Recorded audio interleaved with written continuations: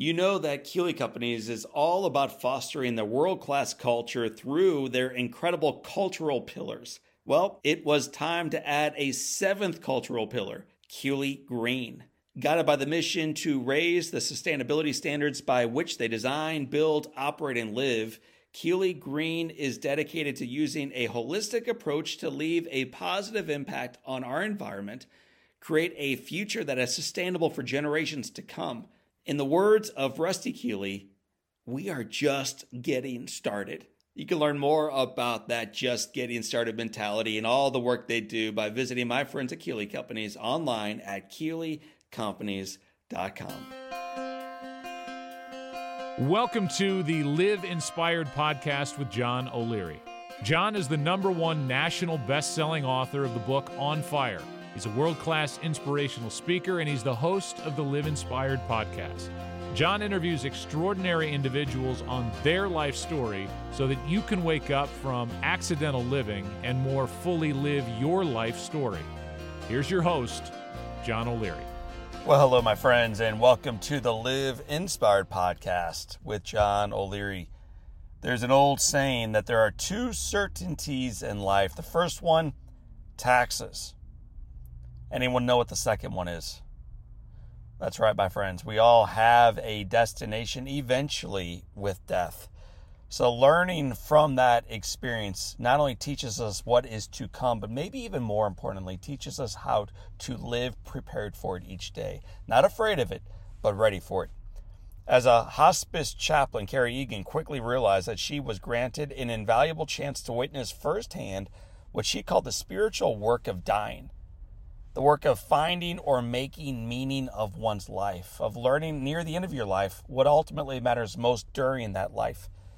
In her years spent in hospices, Kerry has listened to patients reflect with feelings of hope and regret, shame and pride, mystery and revelation, and secrets held for far too long. Most of all, though, she listened as her patients talked about love. Love for their children, love for their partners, love for their family, love for their friends. Love they didn't know how to offer, and yet love they gave unconditionally near the end. Love they sometimes belatedly learned to grant not only others, but here's the key piece, but also themselves. My friends, in this conversation, it's not about dying. I need you to know that on the front side of a conversation with a hospice chaplain. This conversation is not about dying. This conversation you're about to hear is about living boldly, loving fiercely, and dreaming extraordinarily. Why wait, though, till the end to begin living passionately today? Join us right now as Kerry shares how to find courage in the face of fear, strength to make amends, and how to profoundly, compassionately, and incredibly lead forward the one life you have. So, my friends, family, brothers and sisters, without further ado, let me introduce you to one of my authors who I love and a friend now. Her name is Kerry Egan. Kerry, welcome to Live Inspired with John O'Leary. Thank you. If someone says to you, Kerry Egan, what do you do professionally? What would you say? I would say I'm a chaplain, and then I would want to explain what that is. For a long time, I worked as a hospice chaplain, which meant that I worked with people who were dying. And now I started writing. And I never set out to be a writer, ever. My first book started as my master's thesis. When I think about it, like my entire life, like writing and being a chaplain have always gone together. But writing wasn't necessarily what I would have chosen, but it definitely seems to be what I'm doing now. I missed being a chaplain for a long time. Being a chaplain meaning being a person who sits with another person and helps them find meaning in their lives, right? That's it. It helps them dig deep in whatever tools they have in their spiritual toolbox. It might be a lot of tools and it might be hardly any, and find meaning in the events of your life, especially as you face death. Because no one, literally no one, I've probably talked to hundreds of people who are dying. No one at the end of their life has ever said, you know, nothing really happened. Like, it was really easy. My life was just so easy the whole time. Nothing really happened. I have nothing to talk to you about. Like, they might choose not to talk to me. That's fine. But no one's ever said, I have nothing to talk about. I feel like a lot of people don't know that. Like, they look around at other people and they think everyone else's life is like, seems like perfect. Like, seems like they've got it together. But like that to me was like the greatest gift of being a hospice chaplain, was realizing like, holy cow, no one got through life without a struggle. And that didn't depress me. That made me feel good. And I've heard you say, and I've also read in your books about the struggles that you faced growing up. And I wonder to what degree your father's illness and he being sick so frequently is actually what informed you to want to become a chaplain in the first place. Yeah, I think so. I think that's actually really insightful. But of course, you're a chaplain too, so you would get that. I don't think I knew that at the time. At the time when I was in divinity school, I thought I wanted to get a PhD. I was Catholic at the time. I'm Episcopalian now, but I grew up Catholic, so I had no interest in being a priest then, and I still don't. I just found it really fascinating. Like, why do people believe what they believe? You know, there's like billions of people in this world, and they all believe something vaguely different. Like even two people within the same religion, two people within the same family, right? They believe these wildly different things, and maybe 10% of what people believe has to do with what their religion taught them. And the other 90%, who knows where it came from? They don't even know sometimes where it came from. And sometimes those beliefs are really helpful, and sometimes they're really not helpful. So I thought I wanted to get a PhD in religion because I thought that was the only way to study that. I thought that was the only way to ask that question, was to get like a PhD in it and sort of study it from an academic viewpoint. And then after my dad died, he died my first year of divinity school, but he'd been sick my whole life. He had type 1 diabetes, and he died when he was 51, and just multiple system failure. And it was a pretty awful death, frankly. He was not on hospice. You know, he was so young, and I think nobody wanted to give up or felt like hospice was giving up. I think certainly for them, I think they felt that way in the 90s. When he died, I hiked the Camino de Santiago a year later for no really good reason, except that it seemed like a good idea. We're going to pump the brakes there. So your dad dies. He had a difficult death, physically, yes, psychologically, the way he took out things on your siblings, your mom. Like, it was not a good death. It was painful on all fronts. Correct. And we had no real help as a family, none. And so you, from what you've shared in the past, you never really grieved this thing. Apparently you never shed a tear, but you're looking for meaning in this and meaning in your own life. I had told myself that this was a good thing. This was a blessing, and he wasn't in pain anymore, and he wasn't suffering anymore, and that this was good. And that all of that's true. But I sort of thought that meant I shouldn't grieve his loss. And so I was really in a lot, I mean, we're talking like really in denial about this. And I went on the Camino, and which is what, for our listeners who have no idea. Okay. So the Camino is a pilgrimage trail in Spain, and it's at least 1,000 years old. People have been walking this little trail through northern Spain to the Cathedral of Santiago de Compostela, where supposedly the remains of St. James are buried. He died in Jerusalem. His parishioners, they for unknown reasons, put his body in a stone boat, which they then pushed into the Mediterranean, which then went all the way through the Mediterranean, out into the Atlantic, and landed in Spain on the coast.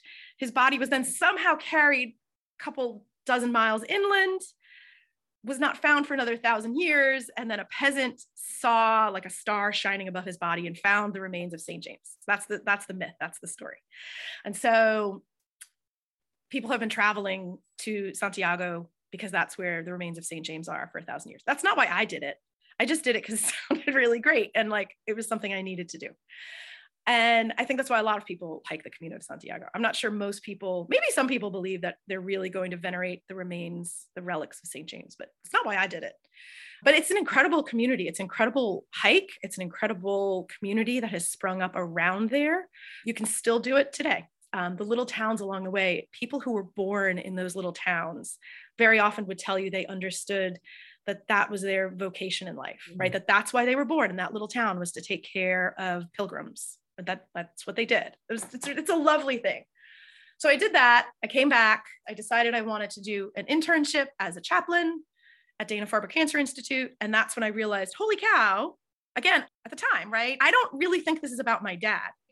Kierkegaard has this great quote, something like, life can only be lived moving forward, but can only be understood looking back. And this, I understand this now, but at the time I really didn't, John. Like, I'm not kidding when I say I had no idea this was about my dad. I really felt like, wow, you don't have to study in books. Why do people believe what they believe? You can actually, there's a job where you can sit down and talk to them and find out from them, why do they believe what they believe? Of course, I was searching. right? I was trying to figure out what I believed. I was trying to figure out why my dad had sort of died the way he did. But I wasn't aware at all at the time. And that's okay, right? Like for a lot of us, like we're doing things, we're on a spiritual journey. Our whole lives are a spiritual journey. And you don't necessarily know why you're doing the things you're doing at the time you're doing them. But in retrospect, that's that meaning-making process, right? I'm gonna walk you back a little bit farther back to the way, back to El Camino, just for a moment, because your journey, your fumbling pathway began with this quote from 1038. They wrote it 1,000 years ago. Right. And what was true then is true now. And here it is. Be for the Lord a defense, an emergency, a harbor for the shipwrecked, a refuge in the journey, shade in the heat, light in the darkness, staff on a slippery slope, joy amidst suffering, consolation in sadness, safety in adversity, caution in prosperity, so that these, your servants under your leadership, may arrive where they are going and then return unharmed. And this is a prayer from 1,000 years ago that you began your journey with on the way. Yeah. I actually wanted to name that first book. I wanted to name it Shade in the Heat. I'm glad you brought that up, because the shade in the heat is in one of the chapters, what you were looking for. It gets apparently pretty hot in Spain in the summertime. And you were looking for a little shade in the heat, and you track it down and you recognize you've taken, it's a great metaphor, but it was also lived out through your life. You realize you took a wrong turn, and the shade that you were looking for is not yours. And you find yourself in a wheat field. What happens there? Well, so anybody who's done the Camino is going to know exactly what I'm talking about. Anybody who maybe is from Spain, if there's any Spanish listeners, they'll know what I'm talking about. Like in northern Spain in the middle of summer, it is just rolling wheat fields as far as the eye can see. And it is hot. I mean, the sun is just so hot. On parts of that Camino, the Meseta, there is no shade. There's just no shade. And I loved that prayer because it makes God so tangible. You know, like, be for them, Lord, shade in the heat.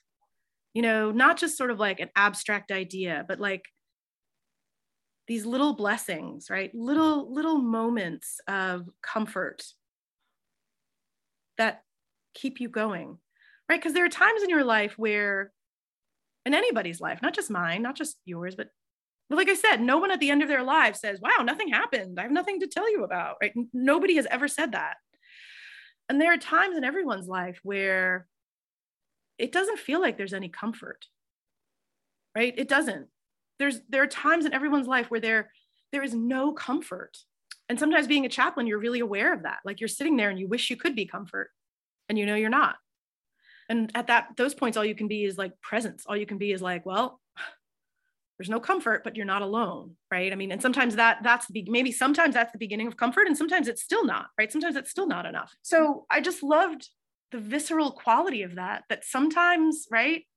Sometimes that's the blessing. Sometimes that's what you need, is like shade in the heat. Sometimes it's as simple as that. You know, I think a lot of times we have a very sometimes a romanticized view of God. We have sort of a very distant view of God, and just like the litany of things that God can be in that prayer for people who are suffering is, it just really spoke to me then. It speaks to me now. So yeah, I was in a wheat field, and I was finally sort of confronting my own grief, because there's nothing to do. There was no cell phones back then. Someone told me that people who hike the Camino now bring their cell phones. I hope people don't do that, because I think what was a big part of like the experience was there was no getting away from yourself, yes. Right? There's no getting away from yourself at some point. You're just walking down a sandy road in the middle of a wheat field, right? There's literally no hiding from yourself. And that grief hit me hard. I had a lot of regrets. I was young when my dad was sick and died. I had a lot of anger. I had so much anger at my dad, which, you know, now as a 50-year-old woman, I understand my anger, but oh, how I wish I hadn't had it. He was so sick, and I was too close to be able to see that. I wanted him to be like a dad. I wanted him to be, you know, a strong father, and he was sick. And instead of having compassion, I had anger about that. And I'm sad about that. I'm really sad about that. And I sort of had to come to grips with that. Like, the first time I really had to face that was on the Camino. So for me, that experience on the Camino was experience of a lot of anger at God, at my dad, at myself. So that's like shade in the heat, like, was quite literal. But I think for me, it was also like in that fire of anger, like I needed that too, like something to just douse that heat of anger. So you come back, heat is burning you forward. You're moving forward into your life, still looking for clarity, still certainly looking for healing, but also seeking an opportunity of being shade for someone else who might be struggling. You step into chaplaincy. What is chaplaincy? As I understand it, and a lot of people might disagree with me, so I'm not in any way the final word on this. I want to be clear about that. My understanding of chaplaincy is a position in which you choose to work with people who want to work with you. That's an important part, right? The choice has to be the other person's choice. You work with people who are seeking understanding in their lives. And sometimes that understanding has to do with God. Sometimes it doesn't. Sometimes that understanding has to do with coming to grips with why they believe what they believe. Sometimes people don't want to interrogate their beliefs, but you are choosing to enter into a relationship. And I think it's very important that it's relational. You are choosing to enter into a relationship for however long that lasts, in which you are a tool that the other person can use to come to understand the purpose and meaning in their lives a little bit better. So for me, I understand what's happening in those relationships as being part of the work of God.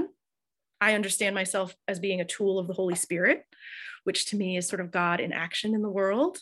But not all people do. And I was saying before, I worked for a long time as a hospice chaplain. I think of myself now as a writing chaplain. I work with a lot of other writers now, helping them write their books. So different places have chaplains, right? What do these chaplains do? Well, it depends on the scenario in which they find themselves, right? Because they're meeting the needs of whoever comes to them to find meaning and purpose and peace, maybe even in their lives. And that can look really different. That looks really different in whatever situation you find yourself. But I love doing it. I love doing it mainly because, again, I did not choose virtue like my son thinks I did. And like you said, maybe I did. I have been searching for it myself my whole life, John, my whole life. I've had some really strange things happen to me. And I know you have too. Right? I have spent a lot of my life feeling on the outs. I don't know what other way to describe it. And so I have sort of spent a lot of my life trying to figure out, like, gosh, I've gone through sort of these strange things. I'm assuming you've read Henry Nouwen's The Wounded Healer. Yes, of course. A lot of folks that come into that kind of work, that kind of ministry, come in also very wounded and seeking themselves. Yeah. So there's a book by Henry Nouwen, and it's called Discernment. In it, he has like a little quote. I don't remember if it's from a letter or something that he wrote to a friend. He's really upset in this letter, and he writes something, and he's Henry Nouwen, who, if you've read Henry Nouwen, he's like kind of like a hero to a lot of chaplains out there. He's just a beautiful writer with beautiful ideas. And he writes in this letter, he goes, "How is it possible that I am nearing 60 years old and yet again in the midst of another spiritual crisis? How is it possible that I still keep going through all these spiritual crises?" And I was like, yes, I'm so happy to hear that, Henry. I'm sad you're suffering, Henry, but I'm like so happy that you were also suffering, because it makes me feel not so alone. Like, not like, oh, I should have had it figured out by now. Because he was certainly someone who spent his life wrestling with demons and trying to make meaning of it, trying to understand it. And Nouwen writes in a tone where every page you feel sorry for him. And then you flip the page to read more. So there's something about his incredible authenticity around struggle and his heart for faith and others that is so attractive and so universally applicable. So, okay, let's come back now to your story. And frequently in society these days, when it's hot, we try to build a tent or an air conditioner or bring people water. Your role as a chaplain, though, taught you that there's power in powerlessness in just being with people. Everybody else, in particular, we'll go to hospice for a moment. In particular with hospice, they're doing something. They're taking temperatures or drawing blood or bringing in a chart. And then you walk into the room, just hang, and you just sit with. Talk about that role and why it matters. I think it matters because most people need someone like that, especially when you're going through a hard time. Yeah, sometimes you need someone to bring you antibiotics, and you need someone to bring you the paperwork that will help you transfer to a nursing home. And sometimes you need that stuff. And sometimes you just need someone who is not expecting anything of you. Right? Like sometimes you just need to not have to give someone anything or get something from anyone, or just, in some ways, like it's really hard sometimes as a chaplain. And sometimes it's like, listen, I can't tell you the number of times I was like, I should have been a nurse. No, I'm serious. Like I 100% wished I was a nurse, right? Because if I was a nurse, I could at least do something. I think there's a lot of that human desire when you see suffering to do something.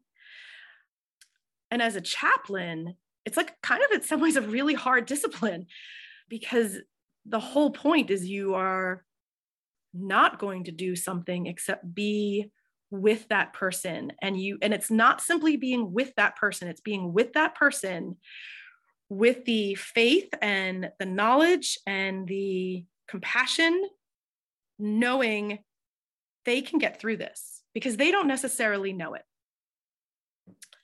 I was one time with a family, and different people, even within the Christian background, different people pray differently. I live in South Carolina now. Like I said, I grew up Roman Catholic. I go to the Episcopal Church now, but lots and lots of people, especially here in South Carolina, are evangelical or Pentecostal, and their style of prayer is so different, and I love it.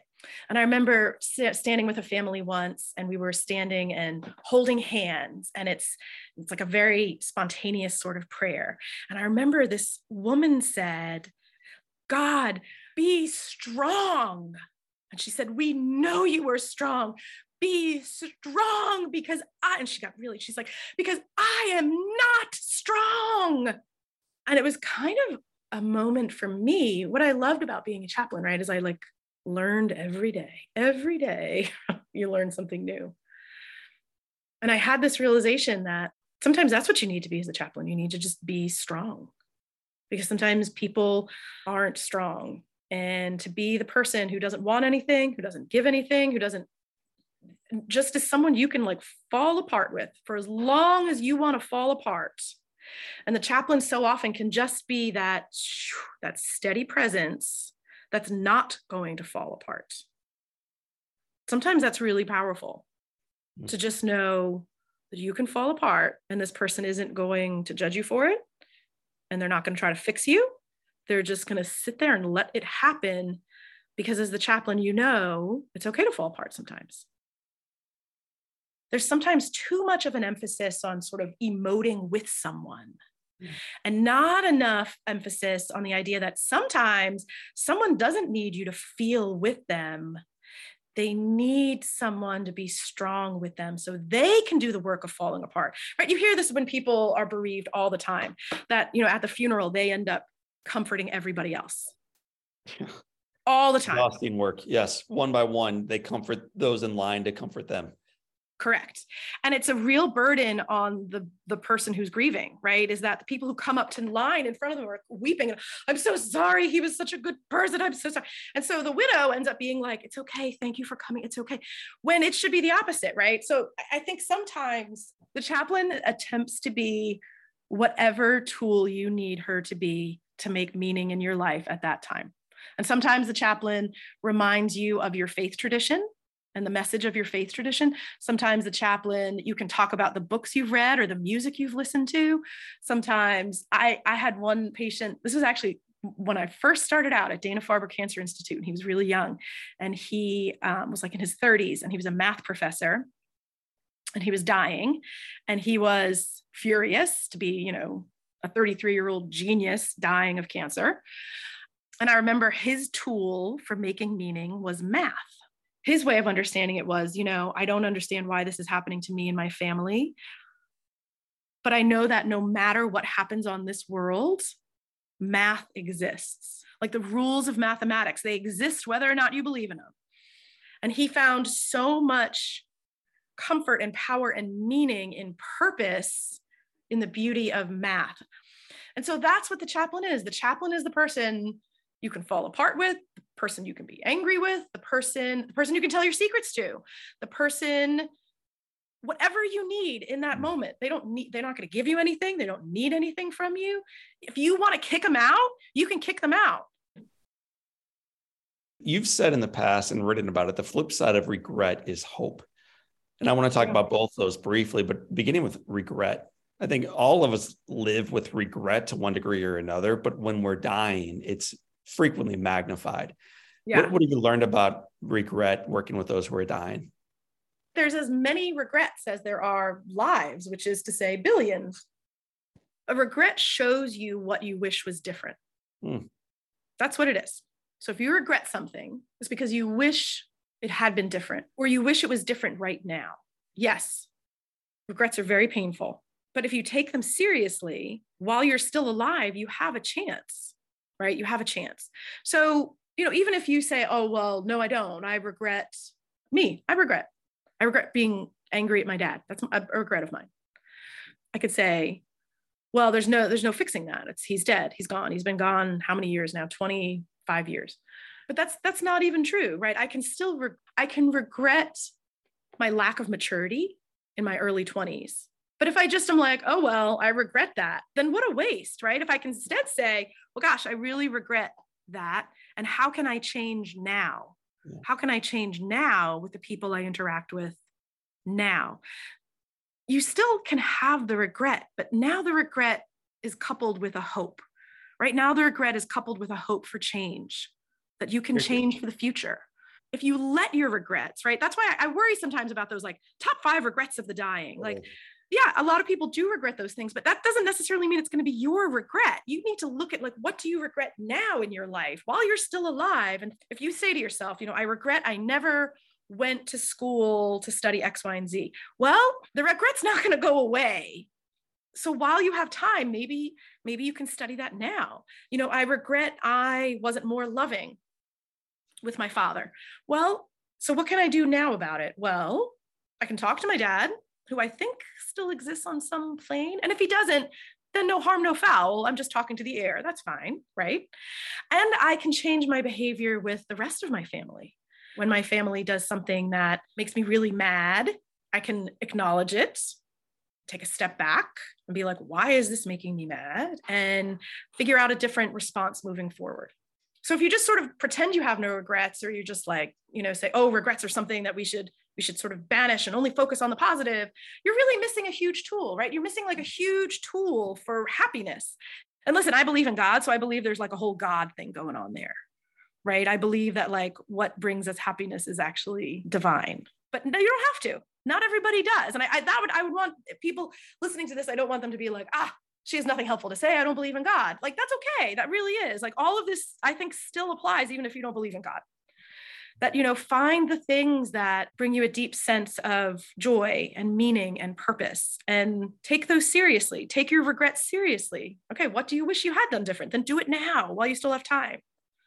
So what you said right there, I'm sure people have shared with you as they're laying in their bed nearing the end of their life, profound regrets. And as you look back on them, are you able to say, do it now? I would never say do it now. I would ask them questions, and I would repeat back to them what they said, and I would remind them of other things they've said, and I would hope that they frankly would come to that realization themselves, right? Because if someone is dying in bed, someone's really, really sick, and they feel awful, and you say, oh, you have these regrets, well, pull yourself together, man, and go do something good in the world. They'd be like, what are you talking about? I can't even get out of this chair. It needs to come from within them, right? It needs to come. I can't tell someone, go do it now. I need them to come to a place where they were like, I can do something now. How do you help someone get there? Well, again, you're a tool, right? You're a tool in their toolbox. I don't know how it happens. It feels like this. It almost feels like electricity in the room. Like, it's coming. Have you felt it? I know you felt it, right? And they're talking about something, and and if you can just like hold the line, like don't butt in, just hold that uncomfortable, like electricity in the air. And then all of a sudden they'll be like, I'm going to call my son. I'm going to do X, Y, and Z. You can't say, hey, you should call your son. Then they're going to be like, what's the point? It has to come from them. So what you're going to do is like create this sacred space and time. So you just have to learn to like be the tool, ask the questions. It helps that I'm really curious. I'm really curious, again, not because I'm virtuous or I'm trying to be shade in the heat, but because like I like want to fix my own life. So I ask really good questions. And then in the process, because I want to know. And in the process of asking those good questions, they'll come to their own solutions. My solution's always wrong. I'd love you to share the story of one patient, one friend that you worked with near the end of their life, and whether you want to give the specific regret and then ultimately how they made amends. But I'd love to hear a story of abundant life that they finally grabbed onto near the end of their journey. I have this wonderful patient. His name is Jim. On his first visit, the nurse had said, he really wants to see you because he has a spiritual emergency. And that's actually really common in the hospital. Like a pastoral emergency is very common in the hospital. Like someone wakes up after a stroke and half their body is paralyzed. Someone just got a devastating diagnosis. Someone is in the emergency room and their child has died. I mean, true full-on pastoral emergencies happen in the hospital a lot, all the time. They don't usually happen that much in hospice, right? Because usually by the time you're on hospice, the emergency aspect, the panic aspect, spiritually speaking, has passed. So to have a spiritual emergency in hospice is pretty unusual. So my supervisor was like, yeah, he says it's an emergency. He needs to see you ASAP. And I was like, okay. So I reorganized my day and I go out to see Jim. And he says, I have a message from the Holy Spirit. And I have to get this message out to thousands of people. Thousands of people need to hear this message from the Holy Spirit. But I can't even get out of my chair, right? I'm end-stage liver cancer. I can't even lift my head some days. Like, how am I supposed to get a message out to thousands of people from the Holy Spirit?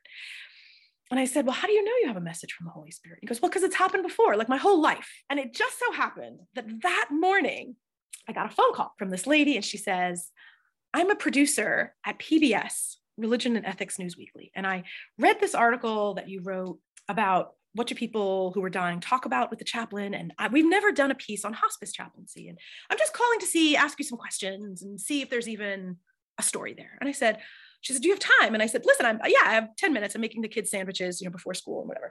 And I answer her questions and she goes, Kerry, I just got to tell you, I think you're fantastic. And I swear to God, John, I folded in a second.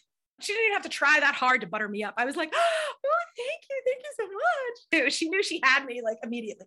She goes, Kerry, here's what I'm going to do. I'm going to come up there with a TV crew and I'm going to film you with your patients. And I was like, oh, no, we can't do that. And she was like, why not? And I said, I can think of 10 things off the top of my head. She goes, what are they? And I said, number 1, HIPAA. She goes, people can sign a release. I said, number 2, my boss will never go for it. And she goes, you never asked your boss. And I said, number 3. And I'm like, she had an answer for everything. I finally said, listen, I don't have any patients who want to be on TV. She goes, how do you know you haven't asked them? And I said, oh, that's just it. I'm not going to ask them because they're dying, right? They're dying and it's not fair. It's not a fair question for me, the chaplain, to go in and be like, hey, would you mind being on TV with me? I would never ask them. I said, unless someone said to me of their own free accord, I have a spiritual need to be on television before I die. It's never going to happen. And listen to me, no one has a spiritual need to be on TV. So then I go to work that morning and there's Jim Burgo, who's like, I have a message to get out to thousands of people from my armchair. How can I get the message out? And I was like, do you want to be on TV? And so he went on TV and when we showed up for the visit, he was really, really sick. So he did the interview and he could barely talk and he could barely move, right? I mean, he'd had this terrible episode. He was so weak. He was freezing cold. And I was really worried about it because this is crazy. But the fact is I had never asked him what the message was. I just figured he'd get the message out because he was very, very articulate and wanted to talk and talked a lot. I visited him a lot. He had a lot on his heart and mind and chest to get off. And now we have this one and only visit and it goes, I think, so badly. So I go the next day just to kind of follow up. And I was like, hey, how did you think it went yesterday? And he was like, and now he's fine. Because people who are dying of liver cancer, they have these episodes, it just wipes them out. But then it's gone. 24 hours later, he was back to his old self. I said, how did it go? And he was like, oh, it was great. It was great. And I said, good. I said, are you happy with how it went? And he was like, oh yeah. I said, okay, good. And inside my head, I'm like, how? It went so badly. And I said, do you feel like you got the message out? And he was like, oh yeah, of course I got the message out. And I was like, okay, well, what was the message? And he looked at me and he goes, Kerry, the message was you. You were the message. And I said, what do you mean? He said, well, the message is just that you and Patty and Erica and all the nurses and the social workers and Elaine, the message is that you can be so sick that you can't do anything. And there are people who still love you enough that they'll show up at your house and take care of you, right? That's the message, right? The message is that there's so much love in the world that the love is stronger than the sickness. Oh my God, what a moment, right? Yeah. And then he died a couple days later, and he died before it was ever shown on TV, but it was shown on TV. You can still find that clip from Jim. A couple years later, I'd moved to South Carolina. On Living had come out, the book, and Elaine, his wife, sent me a message on Facebook. It wasn't even a message. It was like a comment on my author page. Kerry was a wonderful chaplain, and I will always remember her. I was so happy to see her comment because I tell people this all the time. Like, if you have ever been really sick and you really loved your nurse or your aide or your chaplain or your social worker, like you really loved them and you wonder if they love you back, the answer is yes. Yes, they did love you. They do love you. And professionally, they might not be able to say that, and they might not be able to act on that because there's really important professional boundaries that need to be maintained for all sorts of reasons. But if you've ever wondered, like, did my nurse love me how much I loved her? Like, absolutely. Yes, she did. She did. So when I got this message from Elaine, oh my God, I was so happy. It was like 7 years later, and I messaged back right away, and I was like, Elaine, it's Kerry. I'm so happy to hear from you. And she said, can you talk on the phone? And I was like, yes, of course I can. So we talked to her on the phone, and we're talking about how she's been and how I've been and how I moved and what she's been up to.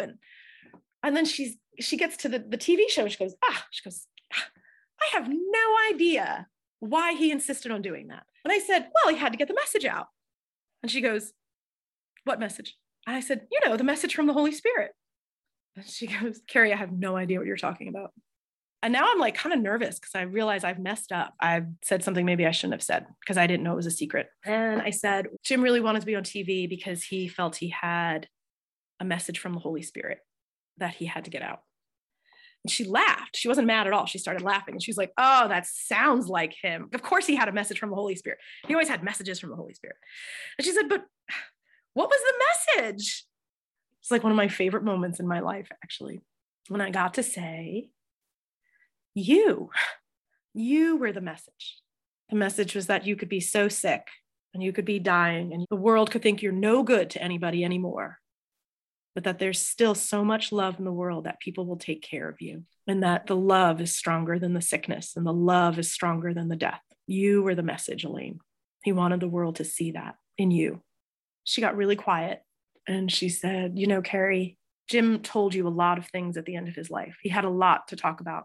And I never begrudged that. Like, I never begrudged the time you and he spent together with the door closed, because I knew he had a lot to talk about. She said, but I really wish he had told me that. She said, I wish he had told me that the love was stronger than death, because for a long time, I wasn't sure after he died. I talked about how sometimes there's no comfort. And these two people were like the love of each other's lives, like madly in love still at the end of their lives. And she said, for a long time, like, I didn't know that. I didn't feel that. I didn't feel that love after he died. I wish he had told me that. So I'm really glad you told it to me. I'm really glad you told me. Thank you for sharing Jim's story and Elaine's story and your story with our community, with our family. And we wrap up everyone's story with 7 questions. Take a big swig of coffee. Question number 1, Ms. Kerry Egan, is what's been the most influential or the most impactful book you've ever read? But here it goes. I'm just going to follow my gut because I've learned to do that. The Lion, the Witch, and the Wardrobe in 5th grade. And I didn't read it. Mrs. Egray read it out loud to our class. Why? Why that book? Because it was the first time I can remember someone, an adult, writing a book, like a magical book that I loved so much, but someone confirming this sense that I had. that there was hope in the world Mm. in a way that, you go to church and, hope and mercy and forgiveness. And it's not real. At least to me, it wasn't real as a child. But somehow The Lion, the Witch, and the Wardrobe was real. And that message in The Lion, the Witch, and the Wardrobe, when Aslan came back, Aslan, right, is love itself, right? Aslan is love and strength and forgiveness and joy and happiness and everything good. And you can kill Aslan. It's going to come back. That's the most hopeful, I live and die on that belief and hope. I hope that that's true, that you can try to kill love and it's just going to come back. And that was the first time I'd really heard that message. What's one positive characteristic or one trait that you possessed as a little kid growing up that you wish you exhibited as brilliantly today? I could lose myself in fiction, and I miss that. If your home caught fire and all living things, animals, kids, spouse, everybody's out safely, and you have an opportunity of running in and grabbing one item that matters to you, what's the one thing you would grab? My laptop, which probably everyone says, because on my laptop, I have all my photos, I have my books, I have mostly the photos. If you said, what is your answer, but no laptops, no photos, then I would probably I have all my kids' art on the wall behind me. I would probably do one of those. If you could sit on a bench on a gorgeous day and have a long conversation with anyone, living or deceased, who would you like to be seated next to? My dad. What would you say to him? I'm sorry. What would he say back? Ooh. Well, I'd like to think he'd say, it's okay. But I don't know if that's what he'd say. I hope that's what he'd say. But again, one thing you learn as a chaplain is you just never know what people are going to say. What's the best advice Dad or Henry Nouwen or C.S. Lewis or anybody else that you've done life with ever gave you? So the best advice you've ever received is? It would be from my husband, Alex. It was never like words of advice. It's simply how he goes through the world, which is so different from me. And it's what first attracted me to him and why we're married. And I tell people all the time, and they think I'm being flippant, but I'm actually not. I married Alex because he makes me laugh and he's a really good dancer. And those are the two sort of symptoms. They're the two symptoms of what I mean by how he goes through the world, which is to say he has this lightness of being where he sees the absurdity of the world. And my natural state is to be pulled down by some of that absurdity. And his natural state is to find the humor. I've never met anyone quite like him before who can literally find, not in a way that's dismissive. The other thing I've always loved about him is he's the funniest person I've ever met, and he never makes fun of other people. It's incredible, but he makes fun of situations, right? He points out the absurdity of the situation and he points out the humor in it, whereas I don't naturally see the humor. And I've learned from him. So it's not advice, but it's what I've learned from watching him to find the humor in absurdity. What advice would you offer yourself at age 20? I wouldn't offer myself any advice, because I think if I went back and offered myself advice at age 20, I wouldn't have learned what I've learned. And I'm glad I learned it, even if it was hard. Kerry Egan, it is sometimes hard. And it has been said that all great chaplains, authors, moms, human beings can have their lives summed up in one sentence. How would you like your one sentence to read? John, these are really hard questions, man. I told you to grab a big old swig of something, take a sip. Okay.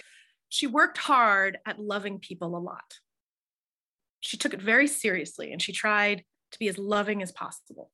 Kerry Egan worked very hard at loving people a lot. She took it very seriously and became radically successful in doing exactly that.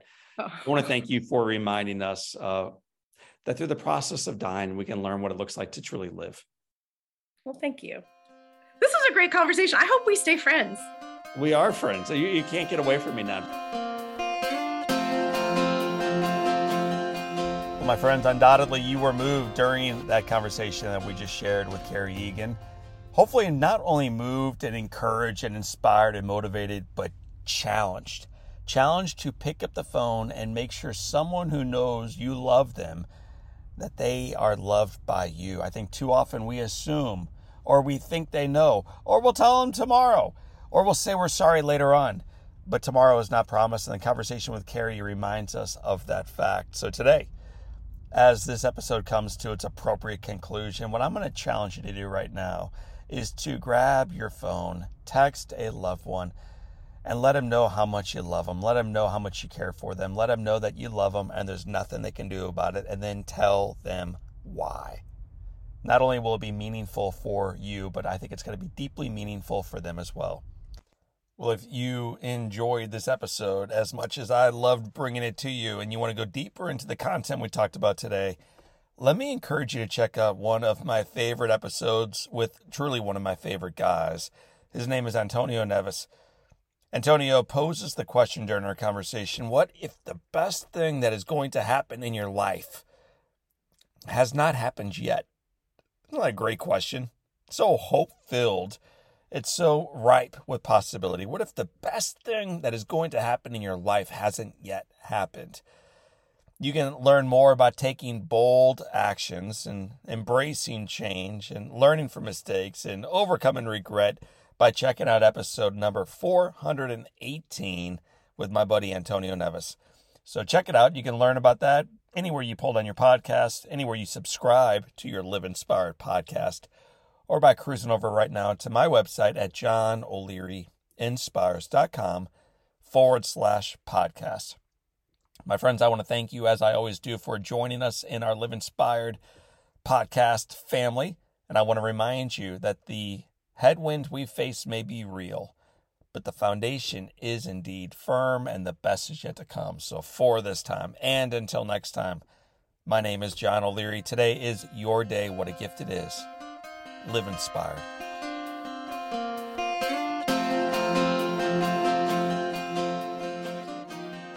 At Kerry Companies, it is no secret that they believe in the power of people. In an effort to help their Keelians get to know each other a little bit better, they decided to launch the Who Do You Know campaign. The goal was simple. Keelians were encouraged to have a conversation with someone outside of their circle. That's it. These conversations, however, have brought people together and furthered their world-class culture. Shout out to the Keelians who have made an effort to have meaningful conversations with new friends. You can learn more about those conversations, about those amazing friends, by visiting them online at Kerry Companies.